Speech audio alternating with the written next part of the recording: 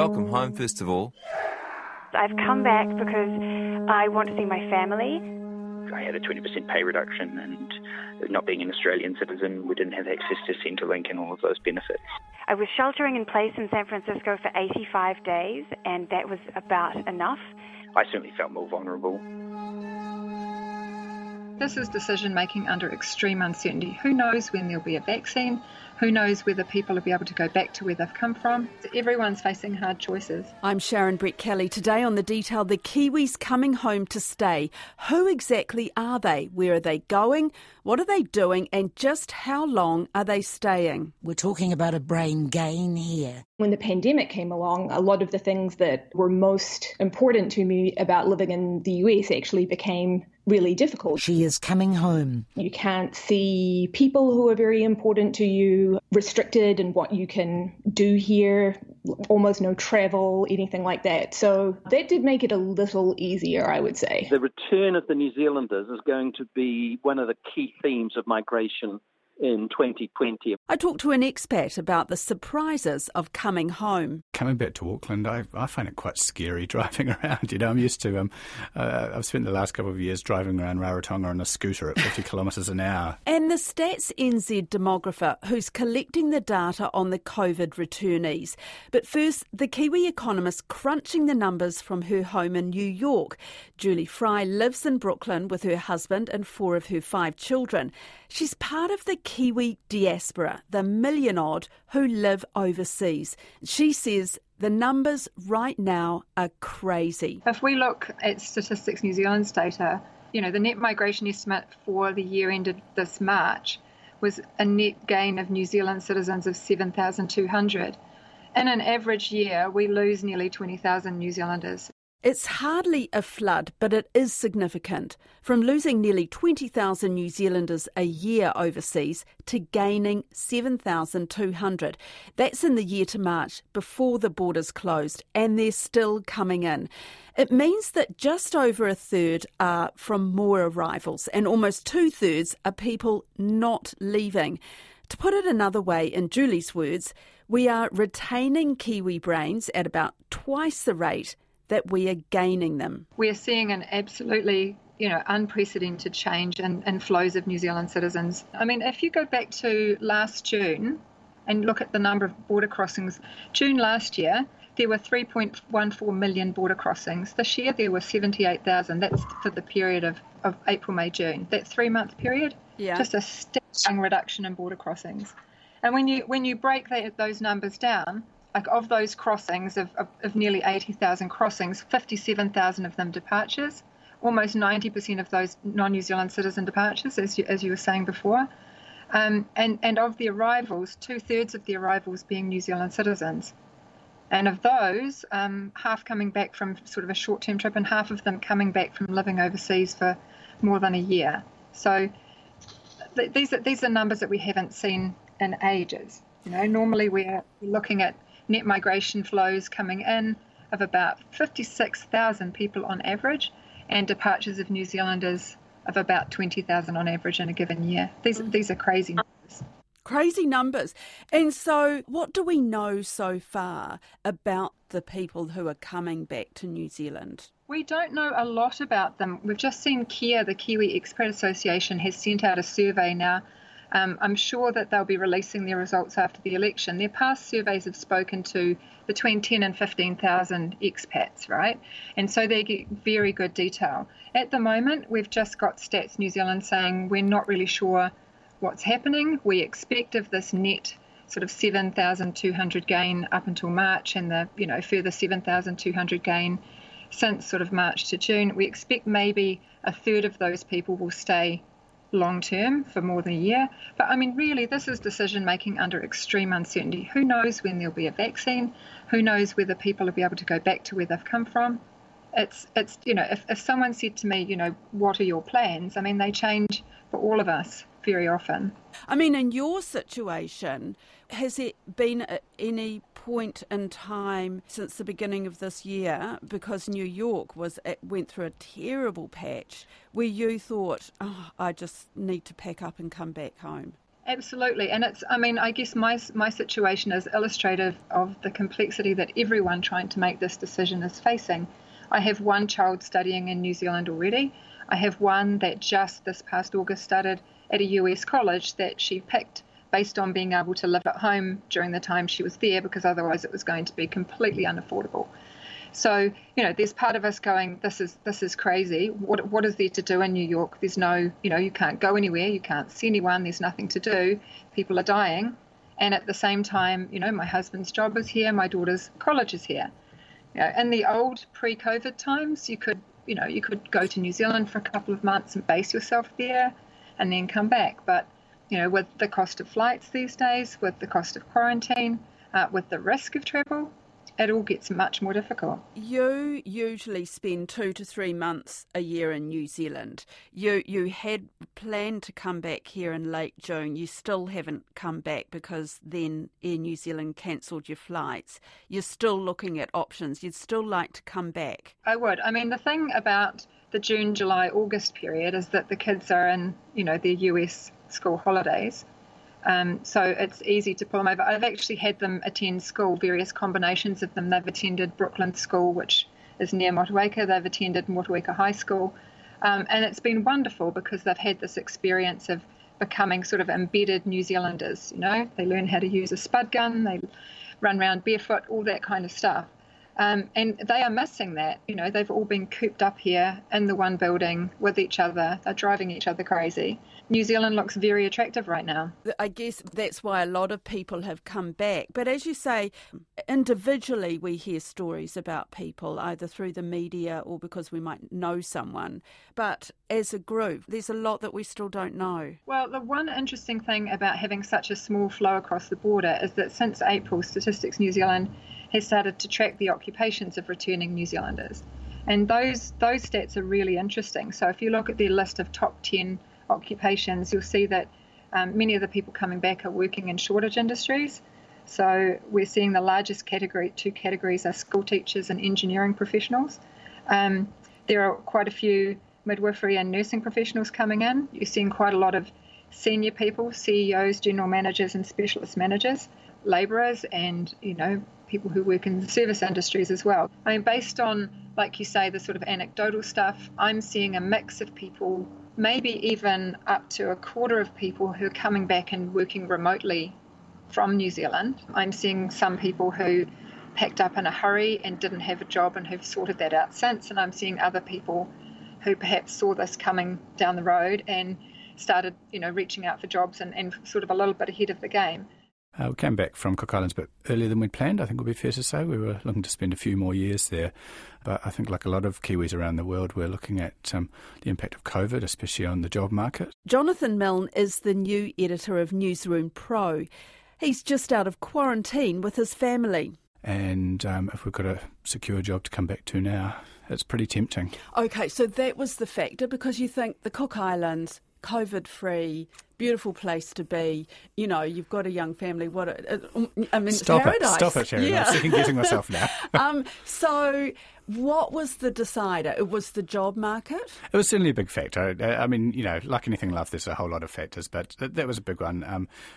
We've got family, obviously, in New Zealand, and being on the other side of 2 weeks of quarantine is a little bit nervous if anything happens to family. So we wanted to be a bit closer to them. This is where our friends are, this is where our home is, and at an unnerving time in world history, yeah. I think all of us like to surround ourselves with friends a little bit and family. So it seems to me like it was about feeling safe. Where was the place that you felt most safe, most secure in so many ways, in jobs, life, family, friends? You've hit the nail on the head there. And I think that's the case for a lot of Kiwis who are coming back. And I've got friends who are coming back from New York, from London, from Beijing to resume careers in New Zealand journalism. And that's just journalism, You look at business, you look at the not-for-profit sector, Chef Peter Gordon coming back from London. He's bringing it all back home with the mouth-watering personal mission of helping rebuild New Zealand's food and hospitality industry. I think it's actually going to be really good for the New Zealand economy and the community. 31 years of living there, and now I'm living here full time. It's great. It's really nice to be home. Mm-hmm. And I was describing to some people back in the UK, I said, I feel the drums are beating back home. So the transition had begun to happen, and then COVID made it happen a lot quicker. Because not only have we got these amazing people who've been here in New Zealand through COVID, through lockdown, and have learnt so much and developed so many good ideas sitting here in New Zealand, but you've also got fresh ideas coming in from around the world, Kiwis coming home. I think it could actually be a really inspiring and innovating time for New Zealand. And so for you, did you have a home to come back to, or did you have to look for a place to live? Yeah, we actually own, or the bank owns most of it, but we own a bit of a home in Onehunga in Auckland. That's rented out at present, and don't want to suddenly be booting our tenants out on the street corner, so we're renting a place ourselves for a while. I think that's what happens with this period of uncertainty. The best laid plans don't always quite work, and so you adapt and you're flexible. What does it feel like to be back in New Zealand? I mean, it's a very different New Zealand to what you left behind, a couple of years ago? Yeah, it sounds silly, doesn't it? Because we have only been away from New Zealand for a couple of years, and I've been back and visited a couple of times in that period. I'd forgotten how to do EFTPOS. I'd forgotten how to swipe my card everywhere. I was used to carrying around jingling coins in my pocket. So it's surprising how these little things just slip away. It's not like learning to ride a bicycle, as it turns out.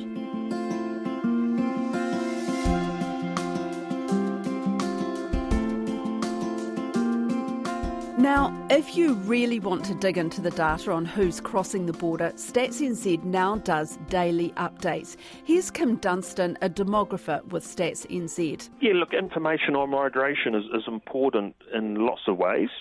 First of all, it feeds into official population estimates about the size and the composition of our population, both nationally and at local levels.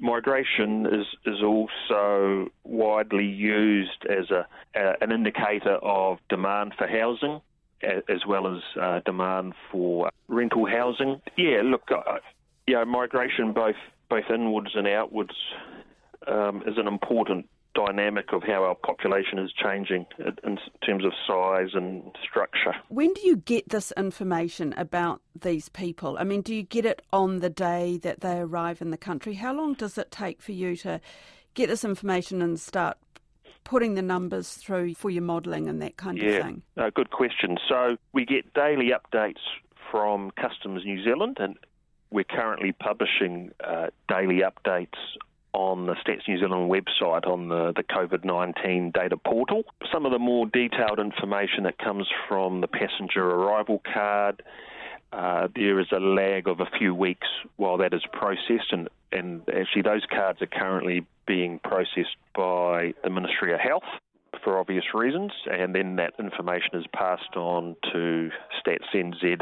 So, I mean, it might be obvious, but it's not obvious to me. Why would it be that information be processed by Ministry of Health? Yeah, so in the normal course of times, those cards were delivered direct to Stats New Zealand for processing, but the Ministry of Health has been handling those cards since March as part of the COVID operation. Tracking and tracing and that kind of thing. Exactly. So the fact that these numbers are going up on your website on a daily basis, that's unusual, is it? Yeah, look, since March, Stats New Zealand and I guess our partners across government and beyond, realise the value of very timely information.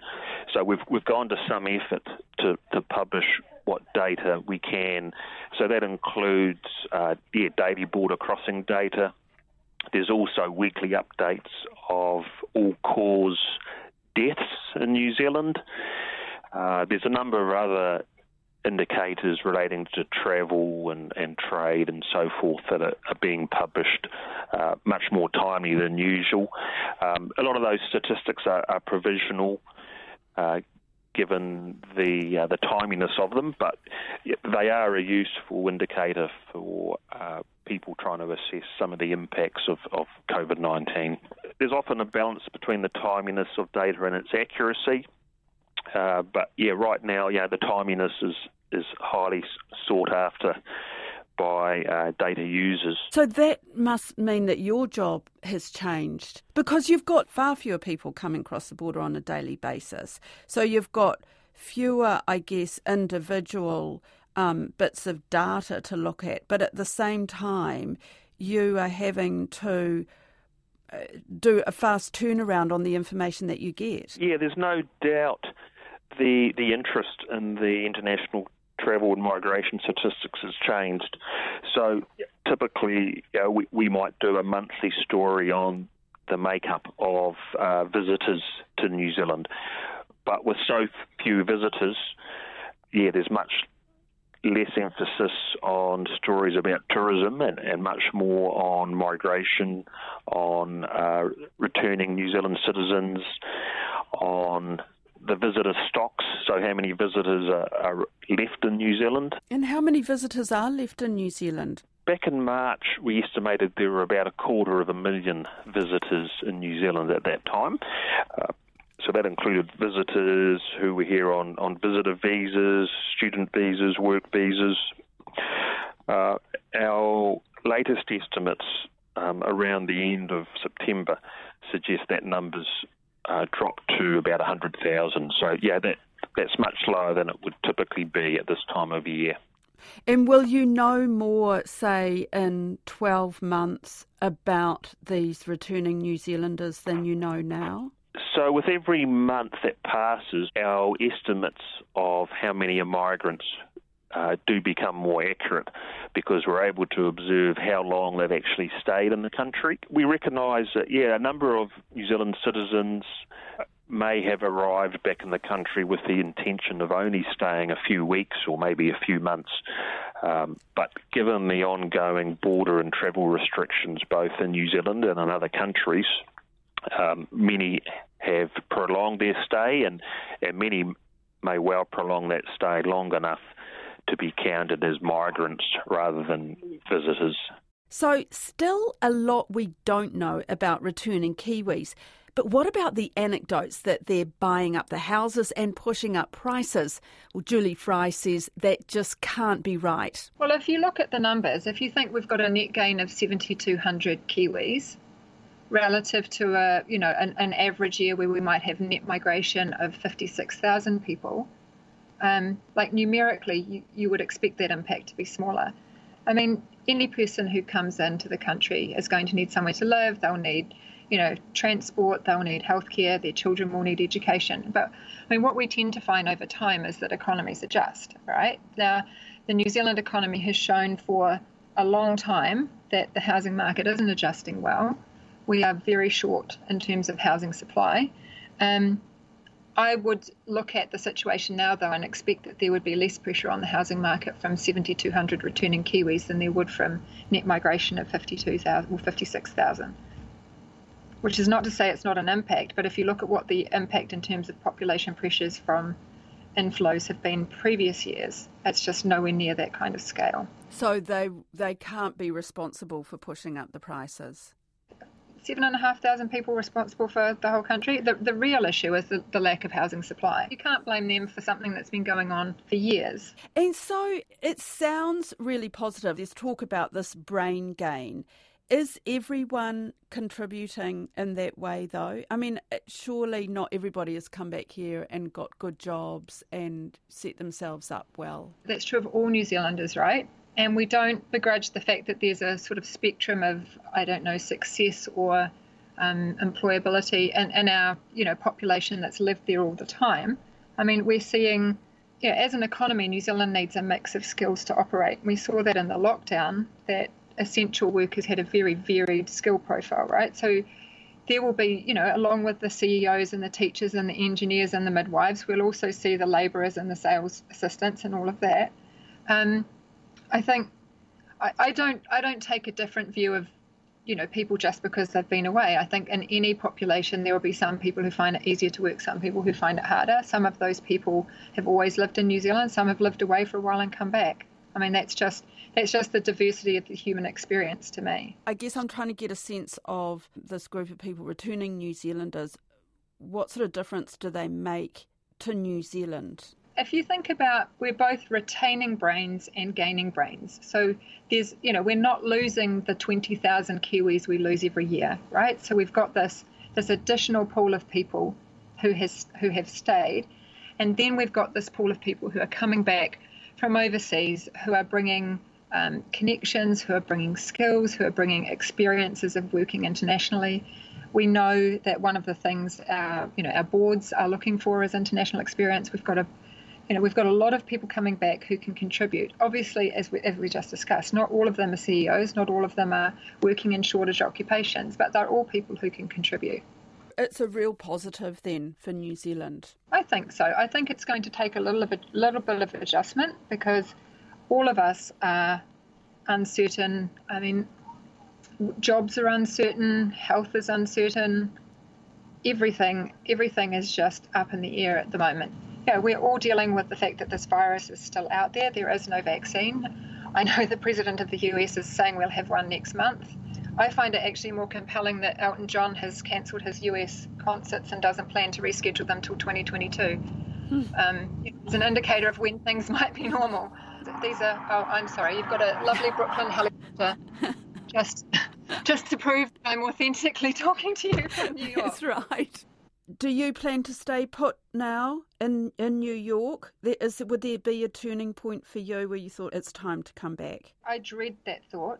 My parents are older. I've got another child in New Zealand. I live for being able to be at home in both places, and the world as it exists now is not making that feasible. I've always said to my kids when they were small, it's like if you had to choose between one place or the other, what would you pick? And they've always looked at me horrified and said, I can't.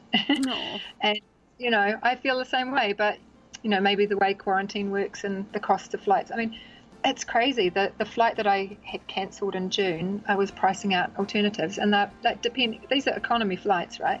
Between 2 and 10 times more expensive. Wow. The availability is there. You run the risk of picking it up as you travel. I mean, you have to balance that with, do I not want to see my parents again? That's it for today. I'm Sharon Brett-Kelly. The details brought to you by newsroom.co.nz and made possible by RNZ and NZ On Air. You can get us downloaded free to your mobile device every weekday from any podcast platform. And if you're using Apple, leave us a rating so other people can find us too. This episode was engineered by Blair Stagpool and produced by Alexia Russell. Thanks to Julie Fry, Kim Dunstan and Jonathan Milne. Kia pai tō rā.